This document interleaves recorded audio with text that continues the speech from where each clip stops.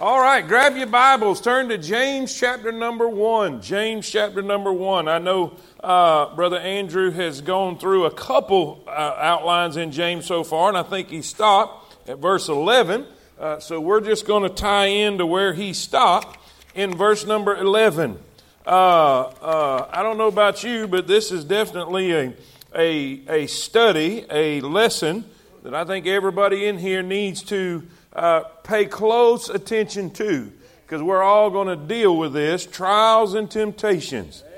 Trials and temptations. And by the way, on your notes, I want you to, I just been sitting back there thinking about it. And on that first, I put on there temptations. When you sit down after we read, just take your pen and just draw a line through that first temptation and put the word trials there. Trials and temptations. We're going to talk a little bit about the difference in those. And so we'll have the main body of the lesson tonight is going to be on dealing with temptation, right? The temptation to sin, to disobey, rebel. But we're going to talk about trials just a little bit too. So we'll put that in the title. All right. James chapter number 1 in verse number 12. If you're there, say amen. Blessed is the man that endureth temptation, for when he is tried, he shall receive the crown of life, which the Lord hath promised to them that love him. Let no man say when he is tempted, I am tempted of God, for God cannot be tempted with evil, neither tempteth he any man. But every man, say that, every man is tempted. Not when, or if, it's when. We're going to be tempted. Every man is tempted when he is drawn away of his own lust and enticed. Then, when lust hath conceived, it bringeth forth sin. And sin, when it is finished, bringeth forth death. You may not see it right away. It may not show up quickly. But you can best believe when sin is done, it's death. Every time. Every time. Do not err, my beloved brethren. Every good gift and every perfect gift is from above, and cometh down from the Father of lights, with whom is no variableness, neither shadow of turning. Of his own will begat he us with the word of truth, that we should be a kind of first fruits of his creatures. Let's pray. Lord Jesus, thank you for the opportunity to study and to look at your word and to learn, to grow, to apply. This stuff don't work unless we use it. Lord, we're not here just to pass the time. We're not here, Lord, just to check off a box. We're not here out of habit. Lord, we're here out of need. God, we need to learn. We need to grow. We need something that's going to improve our ability to fight the devil. And God, I pray that you'll help us now. Help us all. Help us all from the front to the back, side to side. Lord, help all those at Fairview that are tuning in. Lord, we're in this thing together. Lord, I pray for all those that are watching online. I pray that you'll help us be what we're supposed to be. And God will be careful to give you the glory and all the praise and all the honor for it all. In Jesus' name we pray. And all God's people say it. Amen. You may be seated. You may be seated. Has anybody noticed that we are living in a society that doesn't want to own their failure?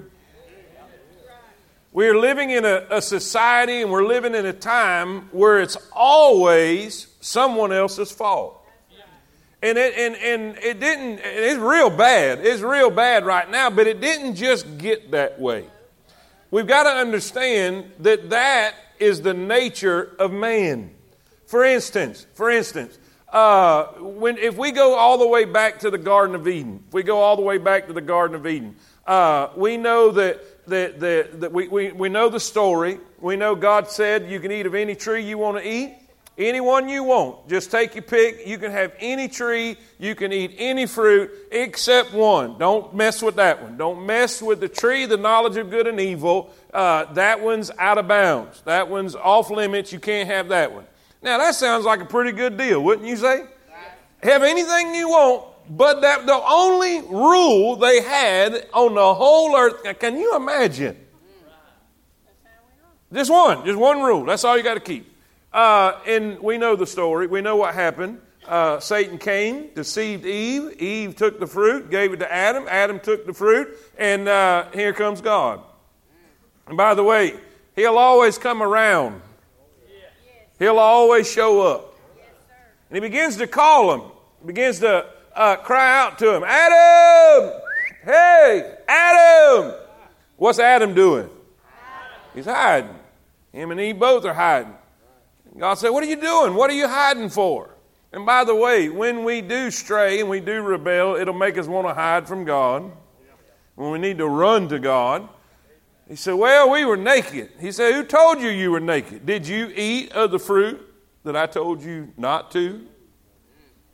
Well, here's Adam's response. Well, Lord, that woman that you gave me. That's what he said. He turns to Eve. Eve, what about it? He said, well, that snake in the garden. So Adam says, God, is your fault. Eve said, it's the devil's fault. What was that comedian? The devil made me do it. What, Flip Wilson? Is that the one? Yeah. Flip Wilson. Devil made me do it. Well, what do we see? We see a natural tendency to blame someone else for our failure. We don't want to own up to it. We don't want to make it right. It's always someone else's fault. It's always someone else's issue. And what James is doing here in James chapter number 1, he is reassuring us and helping us understand that, one, it's not God, and two, it's really not the devil. When it's all said and done, we're going to talk about the devil's influence and how the devil can tempt us and that type of thing. But when it's all said and done, if you did it, then you did it. Are y'all with me? It's us. It's us. We have to own it. And so that's basically what we're going to deal with today. How does that happen? How does that happen? I mean, how do we end up falling? How do we, I've heard people say, oh my goodness, this affair, it just happened. No, it didn't. No, it didn't. Nothing ever just happens. There's a process that goes. There's a process that takes place, and we need to learn where to put our attention in that process. And we're going to talk about that today. So, if you're ready to talk about temptation, say amen. Amen. All right, number one.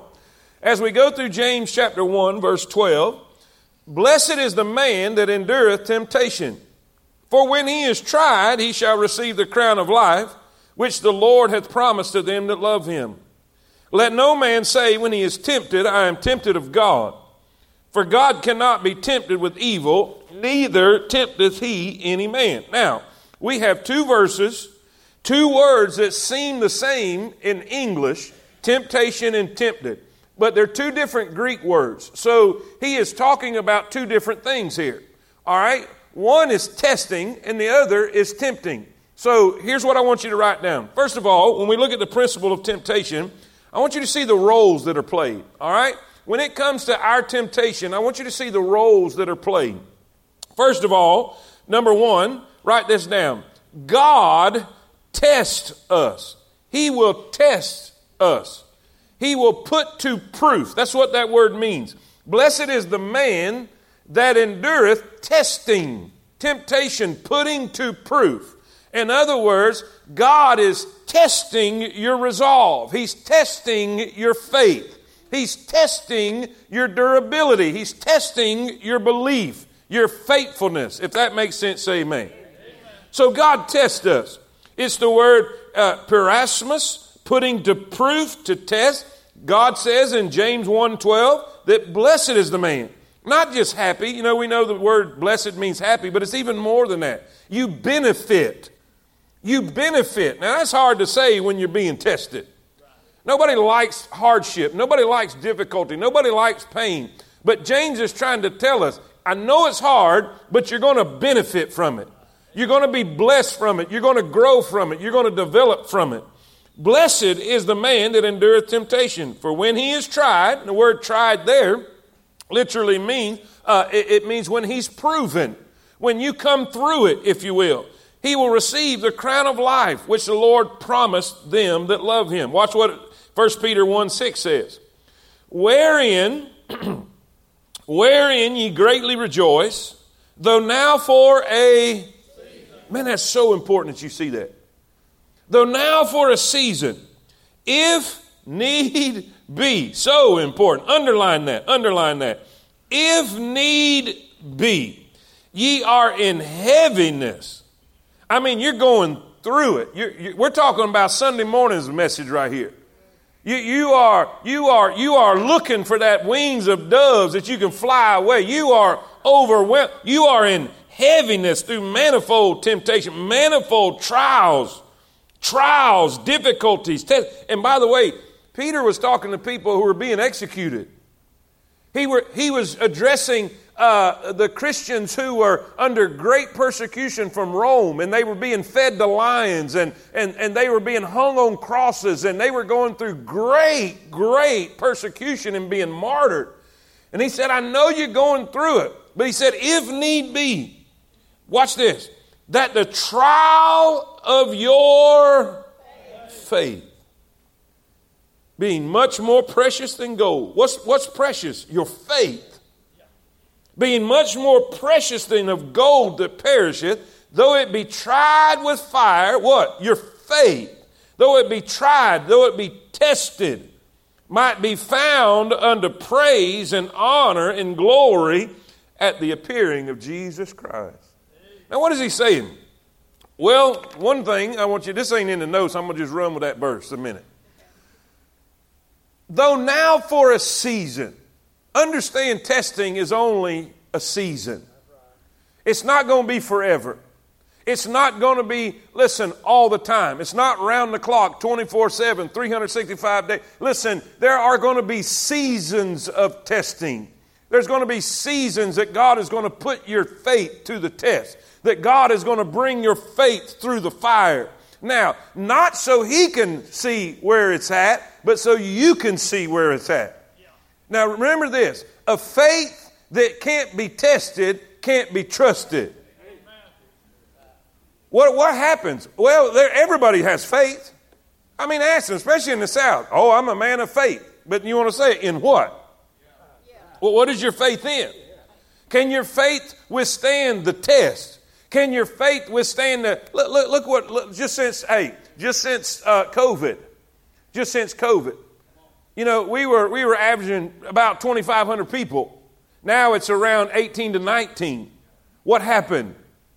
The fire came. The testing came. There are churches right now that are not even in existence right now.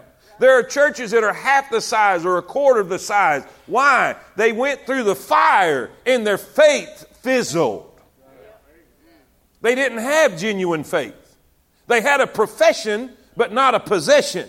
They professed Christ, but they didn't possess Christ. And when the fire came, their faith fizzled and they didn't have genuine faith. Are y'all with me? You need a little fire. You need some difficulty so you can know my faith is genuine. My faith is real. We can be like Job. Though he slay me, yet will I trust in him. I know my Redeemer liveth, and he shall stand at the latter day on this earth. And though the skin worms destroy this body of mine, yet in my flesh I shall see God. Listen, he went through the fire, and God will always take you through the fire. God will never tempt you to sin, but he will test your faith. He will test your faith. And the testing is hard. The testing is difficult. The testing is painful sometimes. But man, it's necessary. It is so precious. God is so concerned about your faith. God doesn't want your faith to be a stagnant faith. That's why he wants you to gather tonight and study the Bible, because faith cometh by hearing and hearing by the word of God. He doesn't want you to have a stagnant faith. He doesn't want you to have a weak faith. He wants you to have the faith as a seed, a grain of a seed of a mustard, so that it will grow and develop and be strong. And it needs tension. It needs resistance. Your muscles, if your muscles don't have resistance, they will atrophy and they will get weaker and weaker and disintegrate. Your faith muscles are the same way. Are y'all with me? Say amen. Listen, then we see God tests, okay? Does everybody understand that? The test is that this is not tempting you to commit adultery or tempting you to rob a bank or tempting you to get angry or tempting you to have road rage. This is testing. Testing your resolve, testing your faith. All right, God tests. But then Satan tempts. Now this word, verse 13. In verse 12, the word temptation is the Greek word peirasmos, which means putting to proof. In other words, proving your faith. But then in 13 it's different. In 13 it says, let no man say when he is tempted. That word is peirazo. It's right there in your notes. Peirazo, which means to entice. It means to entrap. Do y'all see the difference here? All right. This is coming from Satan. It's not coming from God. Nobody can ever say, because of the nature of God, God says, I can't be tempted with evil, so I'm not going to tempt anyone with evil. So if it's not God tempting us, there's only one other person. All right, we know Satan will tempt us. Satan will tempt us. This is enticement. This is entrapment. This is what he's good at, right? This is just what he does. Job 1:7. The Lord said unto Satan, whence comest thou? In Alabama, we'd say, where you been? I need a witness right there. Where you been?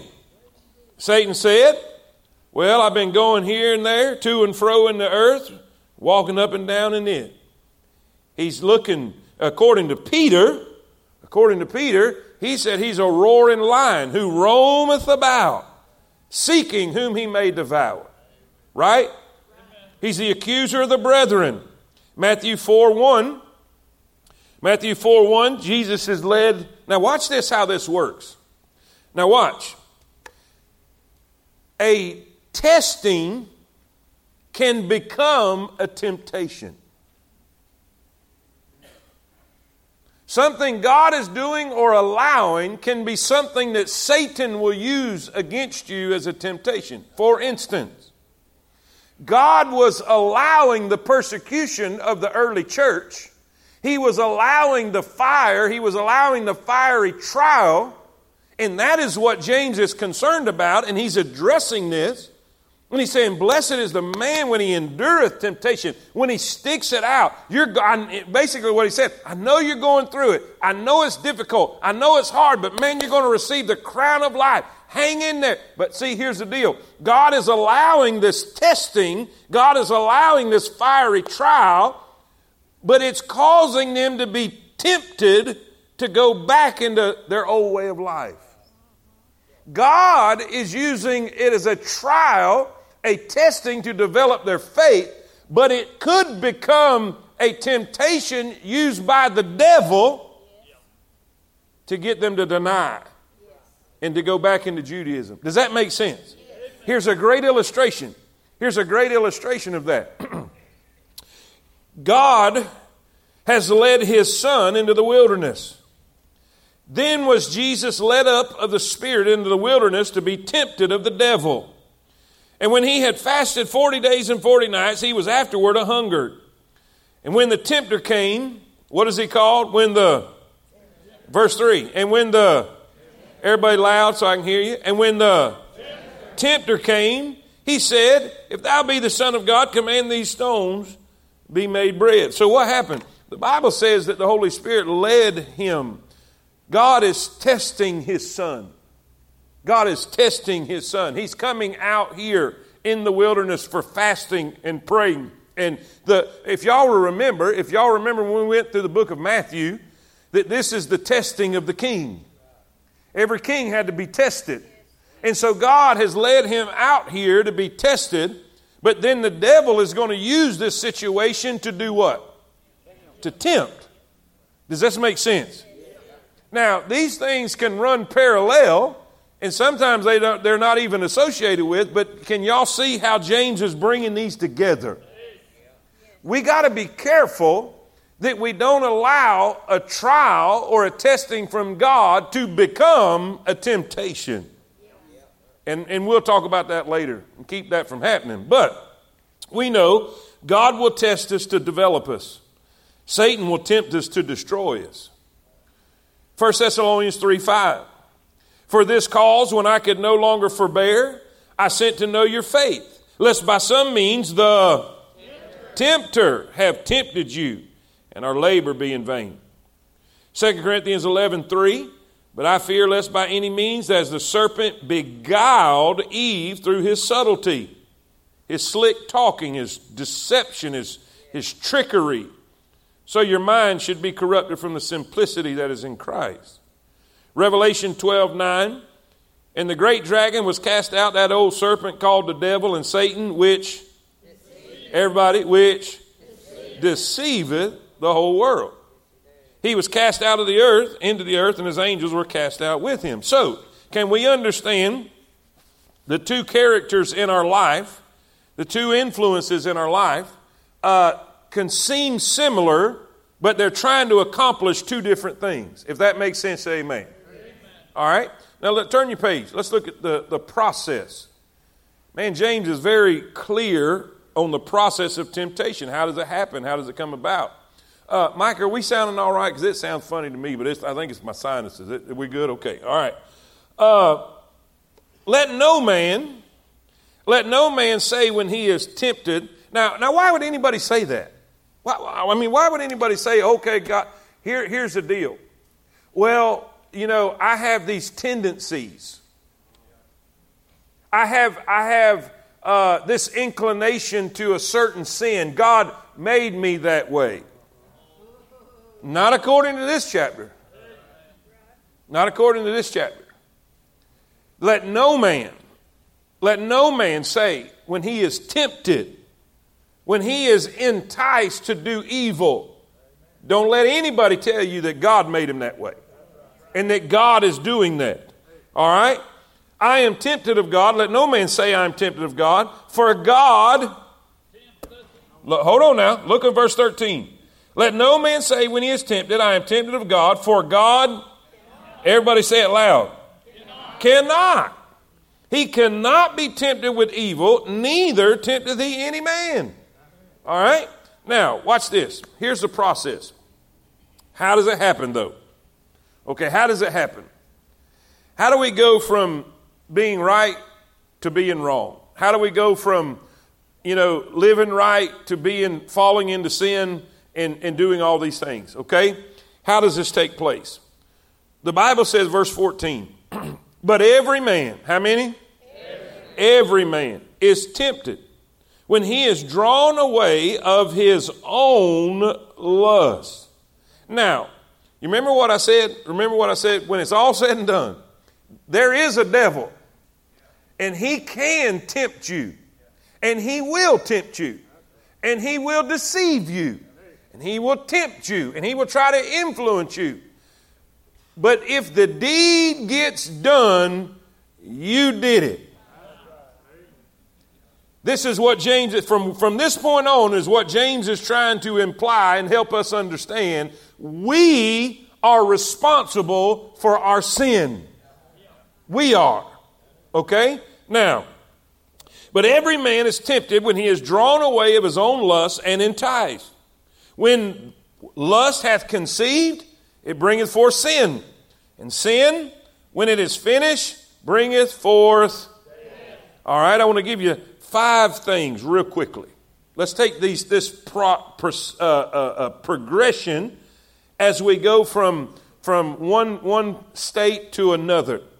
First of all sin starts with desire. Write that word down. Starts with an emotion. Starts with a feeling wanting to be satisfied.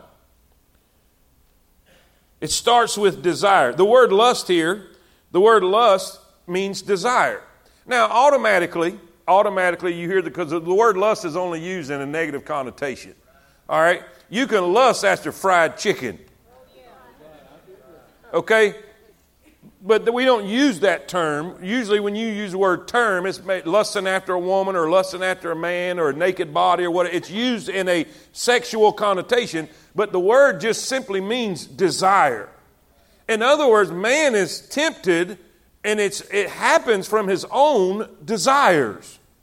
Now, there is nothing wrong with desire. God created that. And it's okay, but there are wrong desires. Now watch. Let me read this. This is not in your notes, but I just want to read this to you just a second. The word lust means any kind of desire. Any kind of desire, not necessarily sexual passions. The normal desires of life were given to us by God, and of themselves are not sinful. Without these desires, we could not function unless we felt hunger and thirst. Hunger and thirst is a what? It's a desire. I'm thirsty. I'm desiring water, or I'm hungry. I'm desiring food. I've got a want to be satisfied, right? Without that, we would never eat or drink. If God didn't put a hunger in us and a desire for that, we'd get dehydrated and we would get malnourished and we wouldn't eat or we wouldn't drink and we'd die. So God put something in us to cause us to do something that's good for us. Without these desires, we could not function. We would die.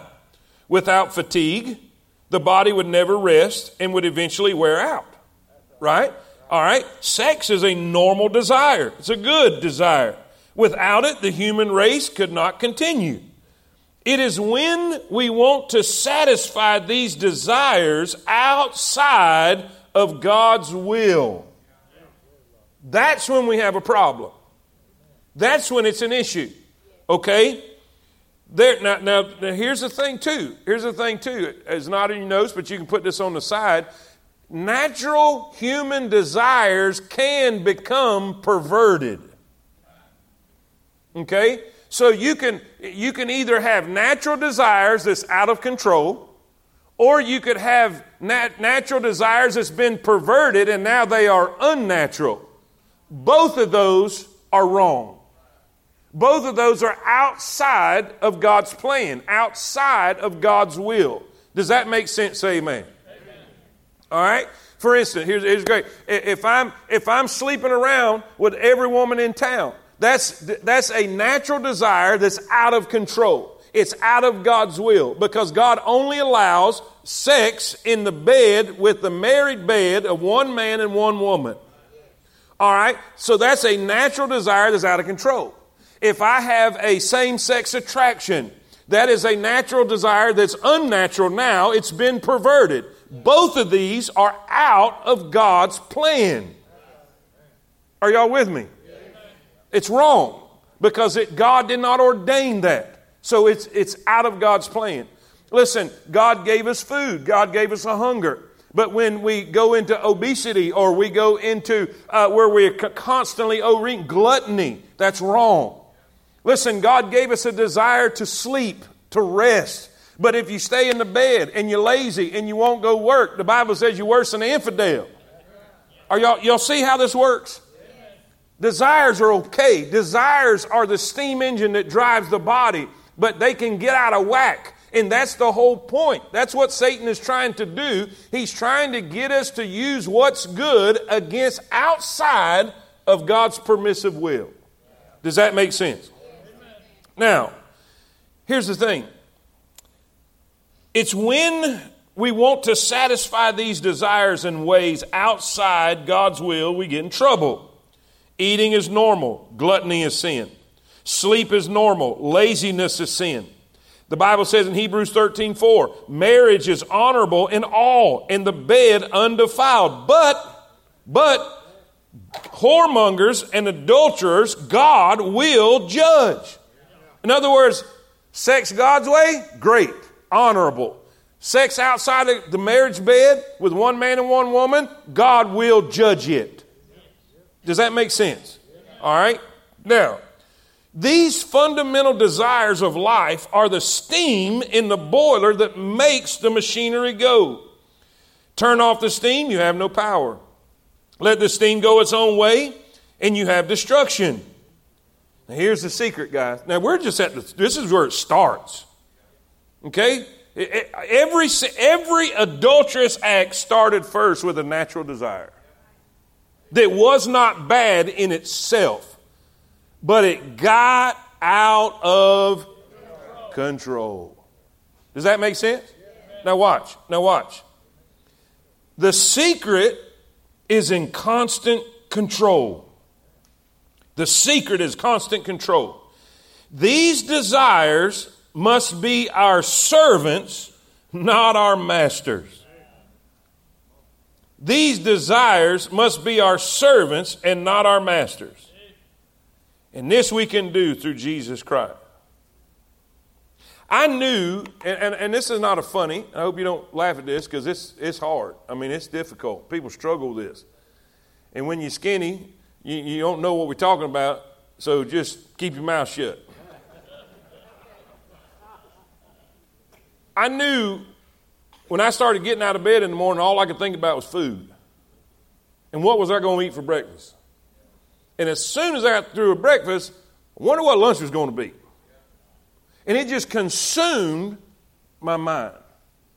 Now, there ain't nothing wrong with having desire, and there's nothing wrong with enjoying food. But when it's consuming you, when it's becoming your master and it's not a servant, it's out of control. And we've got to, and I'm just using my example. You have whatever. You have whatever. You just make the list. Whatever human desires is there is out of control. You know, because God's already dealing with you. But do y'all see where we're going with this?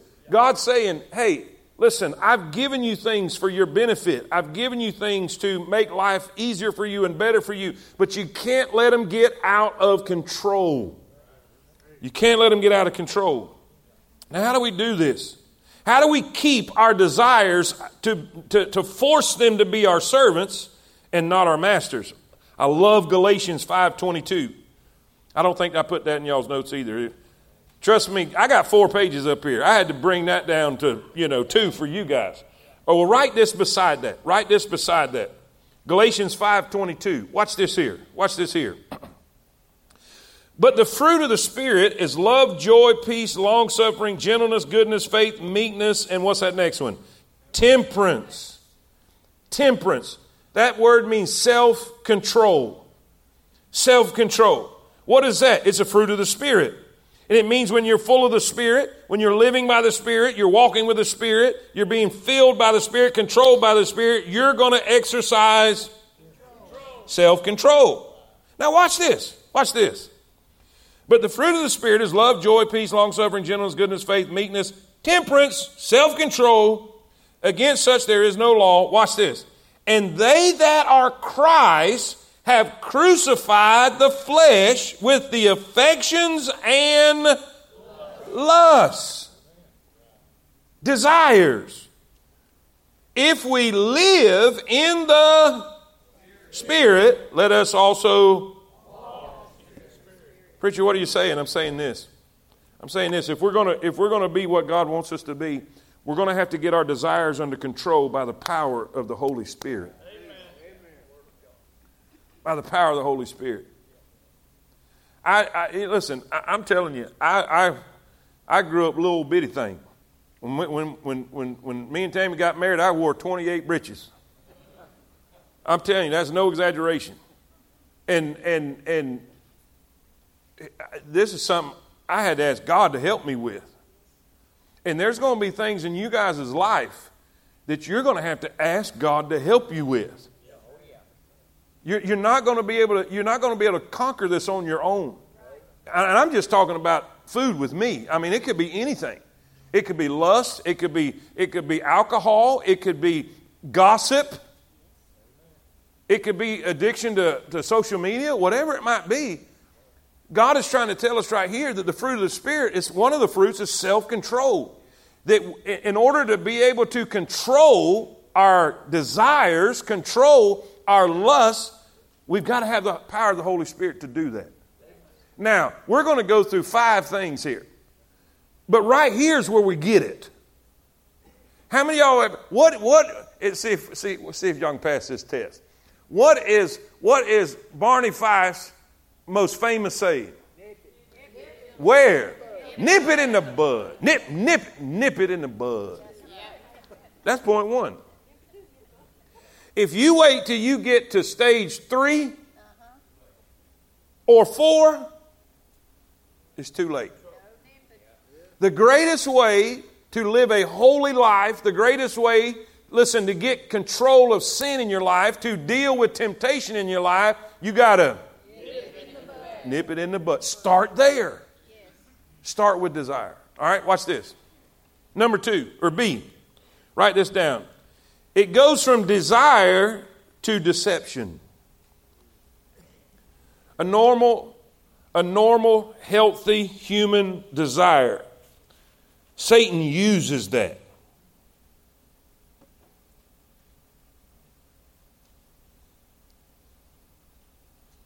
Satan knows men have a desire for sex. It's a normal desire. It's okay. God gave that to them. So he will use that to deceive. He will use that because it's very powerful in a man. And so what happens is we've gone from the feeling, a appetite, if you will, a desire, a feeling to be that is wanting satisfied, and now Satan goes into the mind with deception. So we have our emotions, now we're dealing with our mind. The word here, every man, verse 14, every man is tempted when he is drawn away of his own lust and, what's that word? Entice. The word entice is dilazo, which means to entrap. So now he's bringing deception. Now he's bringing in lies. He's bringing in something that's a little bit of truth and a little bit of lie. How many of y'all know that a little bit of truth and a little bit of lie is all lie? Right? No temptation, and this is so important. No temptation ever appears as temptation. What does the Bible call Satan? He's the angel of light.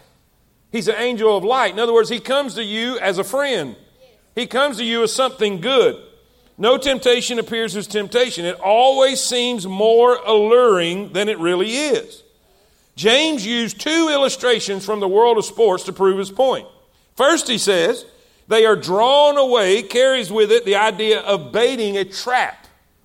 All right, if I put a raccoon trap out, I'm going to put a sweet cake in there or a can of sardines in there because he ain't going to go in there without nothing. There's got to be something in there that's going to make him want to go in there. Does that make sense? I'm appealing to his appetite, his desire, his lust. So I'm going to try to deceive him by putting bait in the trap.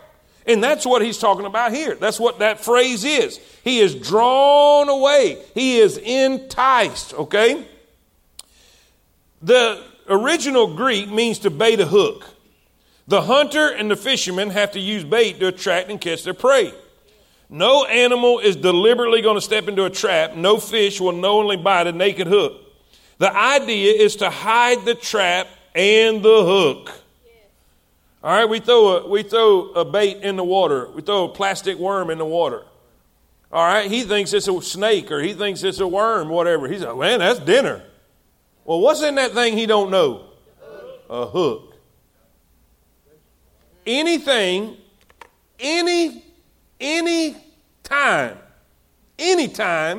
you try to satisfy a natural desire outside of the will of God, there's always going to be a hook in it. Always. All right? Temptation always carries with it some bait that appeals to our natural desires. The bait not only attracts us, but it also hides the fact that yielding to the desire will eventually bring sorrow and punishment. It is the bait that is the exciting thing. What happens? All right, a man and his wife hadn't been able to spend much time with each other, so he's got these desires and these appetites and that he is wanting satisfied. And now, so what does Satan do? He gets a woman to walk by with not enough clothes on. Right? Or he's just working on his computer or whatever, or on social media, and all of a sudden there's an advertisement on social media with a half-naked woman on there. Or he could be on a sports website trying to find out who won the basketball game, and all of a sudden, boom. Satan's slick. Ladies, I'm not going to leave you out. Y'all, you and your husband, y'all, hadn't really been paying you much attention, and you've been feeling kind of neglected and hadn't really appreciated you much. And then here comes that guy that just happens to pass by your office every week and says, man, your hair looks good today. And all of a sudden, you feel a little fluttering going on. Because now, everybody, that makes you feel good. Somebody checking you out? Y'all look at me like you want to. I'm talking. I know who I'm talking to. Be in the truck, and some lady gives you a second glance, and it just swells your head up like you're Frank Sinatra. I know, but it makes you feel good. So all of a sudden, what has Satan done? He has put the bait. He's baited the trap. Now, have we sinned yet?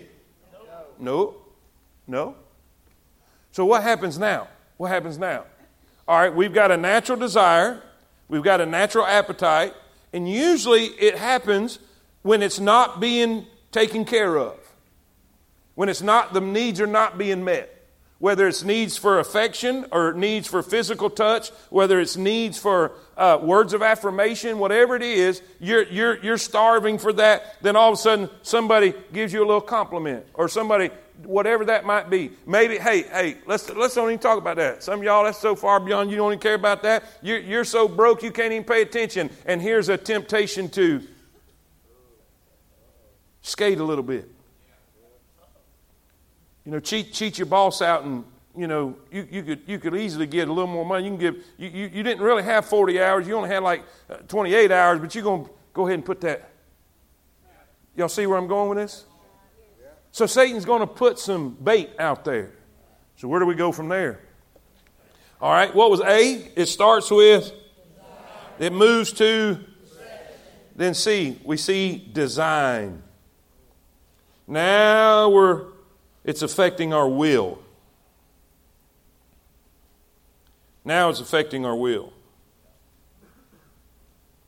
We have moved from emotions, which is desire. That's lust or desire. Now it's involved the intellect. Satan is trying to deceive our mind, saying nobody will know. You deserve this. You deserve to be happy. Now it's affecting the will. See, James changed the picture. He changed the picture from hunting and fishing. Now it's to the birth of a baby. Look what he says. Then, verse 15. Then when lust hath what? Conceived. When lust hath conceived. You see, desire conceives a method for taking the bait. Watch this. Okay, I've been craving attention. There's a natural desire that I've been wanting filled, and I've been craving attention. And now this secretary who is very attractive, and she comes by and starts flirting, and now I'm being deceived in my mind. I'm thinking about it. And then what happens is my will starts to try to come up with a plan to make it happen. Y'all see how this works? You see, it just went from a simple, innocent, natural desire that God put in us, and because we didn't control it, because we let it get out of control, we didn't. What does the Bible say about capturing our thoughts? Bringing every thought into captivity, allowing Christ to crucify our flesh. Are y'all with me? Because we didn't nip it in the bud. Now Satan has done given me an opportunity. And now my will is trying to determine a plan to make this happen. When lust has conceived. Guys, when conception takes place, a baby's coming. When lust hath conceived. Hello. What happens? What happens? Look what it says. Look what it says. It bringeth forth sin. Don't let it get there. We go from our emotions to our intellect, now our will. Desire conceives a method for taking the bait. The will approves and acts. The will says, you know what, I do deserve this. I'm not getting my needs met at home. Oh, Satan is the best at making your side of the argument look like, and you know, that's true. I'm being neglected. What could it hurt? Satan say, no one will know. You're not hurting anybody. Well, not yet. Then the will approves and acts on it. And the result is sin. Whether we feel it or not, we are hooked and trapped. We're hooked and trapped.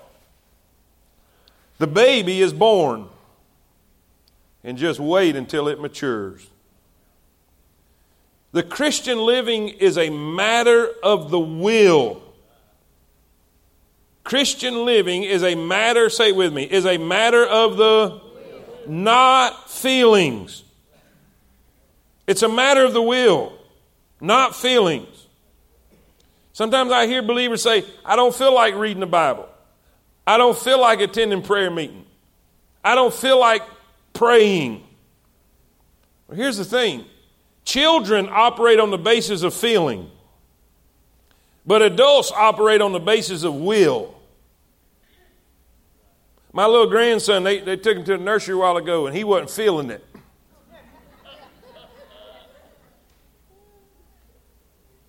It was safe back there. That's where he needed to be. That's where he should have been. But he wasn't feeling it. Y'all see what I'm saying? That's not what adults do. We expect that out of him. You know, this is a big reason why a lot of immature Christians will fall into sin. Because they're living their life, they're trying to live their life according to their feelings. I can't tell you how many times I've seen people leave their spouses or do whatever and say, preacher, I just feel happier with. Here's the thing. Adults operate on the basis of will. They act because it's right, no matter how they feel. I get out of bed and go to work even though I don't feel like it because it's the right thing to do. I don't feel like paying the power bill, but it's the right thing to do. I don't feel like paying all my debts, but I made them. And it's the right thing to do. That's what adults do. You're not always going to feel in love, but you made vows. You're not always going to feel chipper and spiritual and on the mountaintop. Sometimes you're going to be in the valley. That's just what mature Christians do. They operate according to the will, not their feelings. And I'm going to just tell you this right now. Let me just confess. That's hard. When I said Sunday, oh, that I had wings of a dove, that I could just fly away, that's how I felt. I could feel that. I'm telling you, I could feel, I'm just sitting there. I felt like I was sitting in the cave with David when he was writing that. Man, I feel that. And you got to keep going. It's the right thing to do.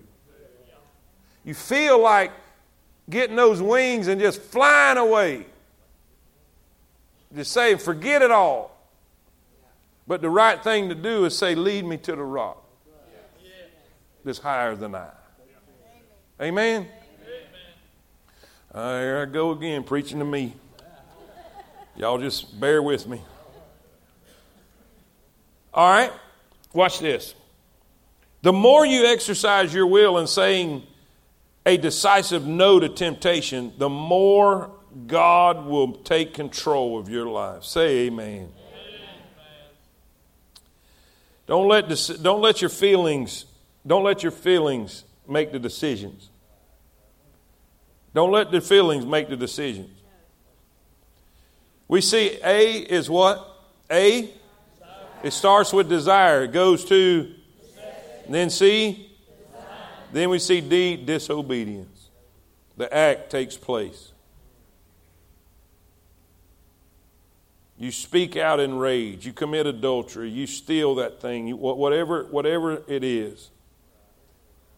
Whatever the thing you've been tempted to do, the acts take place. And then E, write this down. Death always happens. Death always happens. The baby's coming. When lust hath conceived, it bringeth forth sin. It bringeth forth sin. And when it is finished, and that's the key, not right away. Sometimes it's delayed. When it's done, though, when it's done, it's always death. Now, what do? We have 7 minutes to tell you what to do. We see the prevention in temptation. The prevention in temptation. So what do? First of all, remember. Remember.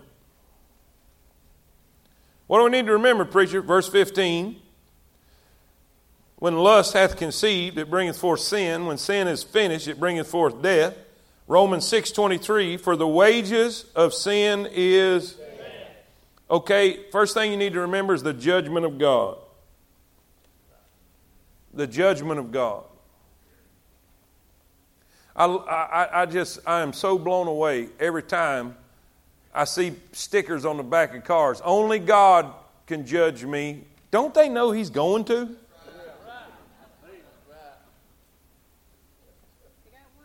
I mean, he really is. He's going to. David probably is the most well-known person that messed up bad, royally. And you see the whole process. See the whole process. He was a place he shouldn't have been. Should have been in battle.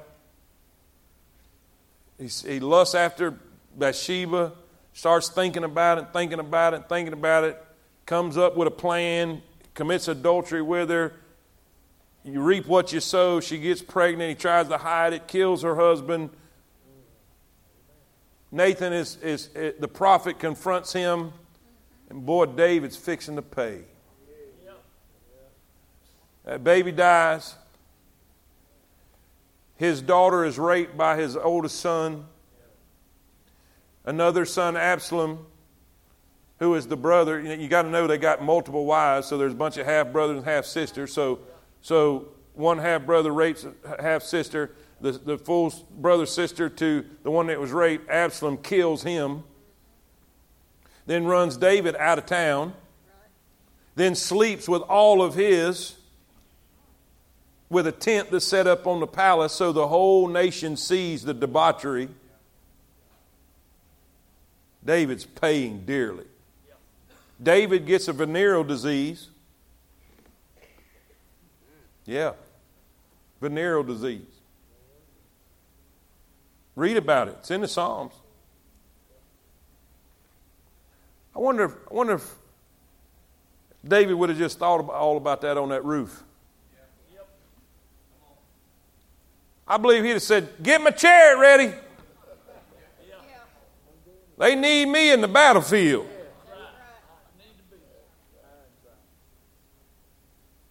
Listen, we never think about that. We think about the billboards with the people partying, drinking alcohol, but we don't see the cars wrapped around the telephone pole. We see the partying and the drinking and the carrying on, but we don't see the man who is green as can be because his liver's destroyed, laying up in the hospital. We need to think before we act. We need to remember everything will be brought into judgment. Be not deceived. God is not mocked. Whatsoever man, that shall he also reap. Listen. Remember the judgment of God. Then remember the goodness of God. Verse 16. Do not err. Don't make a mistake, James says. Do not err, my beloved brethren. Every good gift and every perfect gift is from above, and cometh down from the Father of lights, with whom is no variableness, neither shadow of turning. You know what he's trying to tell you there? Every good thing that's happened to you in your life come from God. After God has been so good to you, you really going to do this? Are you going to rebel against him after all he's done? What a story. We got Joseph. Joseph, y'all know the story. I got to hurry because I've got a few minutes. Joseph went through his whole ordeal. Goes from the pit to the palace. He's sold by his brethren, but everywhere the Bible says, but God was with him. God was with him. Except for the pit. And there's a whole message in that, man. We got to preach on that one day. That's a series we're going to have to do on Wednesday night because I need more time. But he's in Potiphar's house. He's one of the king's officials. He's a slave, but now he's a head slave because God's just honored him and blessed him. And everywhere he went, God put his hand on him and blessed him. So that now there ain't nobody in the house any higher on the totem pole than Joseph is. The only one higher than him is Potiphar himself. I mean, he's way up on the chain. Not only that, Potiphar said, you can have anything I have except for my wife. And that's what Joseph said. Y'all know the story. He's a young, good-looking dude, and she had eyes for him. She wanted to sleep with him and kept on. He kept dodging. And finally, she caught him alone. And he said, how could I do this? There ain't nobody in this house that's any higher than me. Listen, your husband has given me everything. God has been so good to me. How could I commit this sin against God who's been so good to me? Boy, that kept his character. She might have got his coat, but she didn't get his character. Y'all with me? So just think a minute. When you're being tempted, remember the judgment of God. If that don't work, remember the goodness of God. The goodness of God. Then, write this down, quick. Reinforce. This will really help. 3 things I want you to write down. Prayer. What did Jesus say?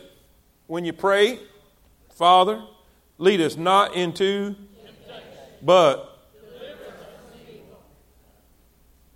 How many of y'all remember? What's that dude asked for a blessing? Jabez.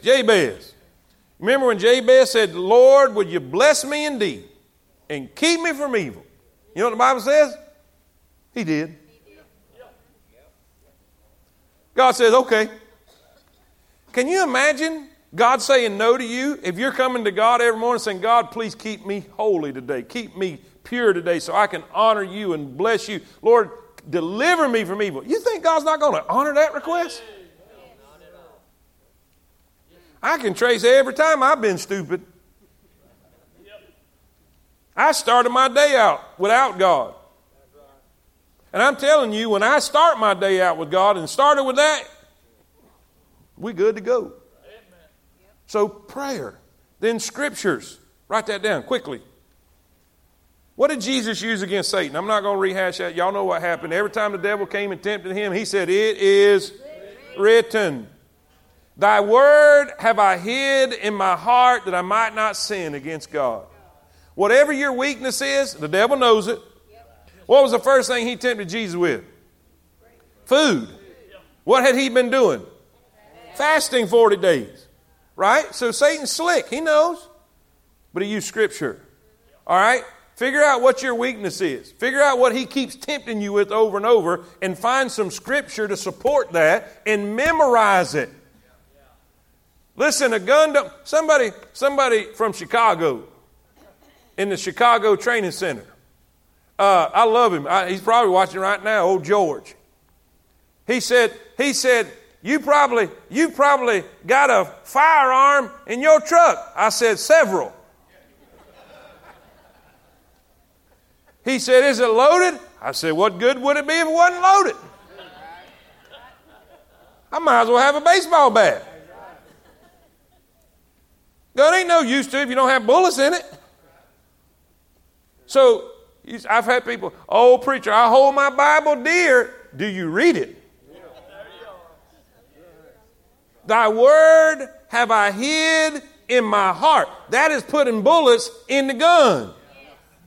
Memorize it. Memorize it. Church, say amen. Listen, and then the most important thing, the Holy Spirit. I love this. Watch this right here. Quick.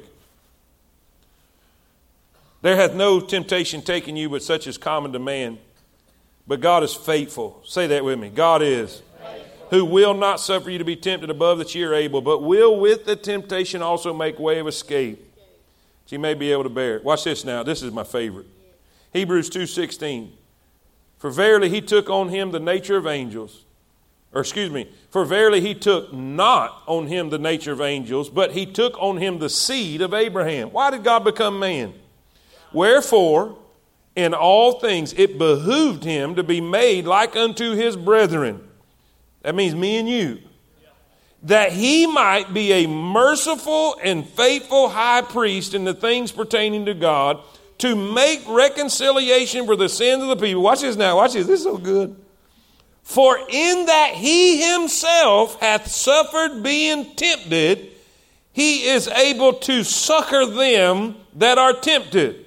What does the word succor mean? Literally to run to support, to help, to relieve when in difficulty, want, or distress, to assist and deliver from suffering. Why did he become man and go through temptation? So that when you're in your temptation, he could run to you and assist you and help you and deliver you. Say amen. It's like that meme says, Holy Ghost activate. I need some Holy Ghost right now. Amen. I've been saying that in traffic lately. Let's stand.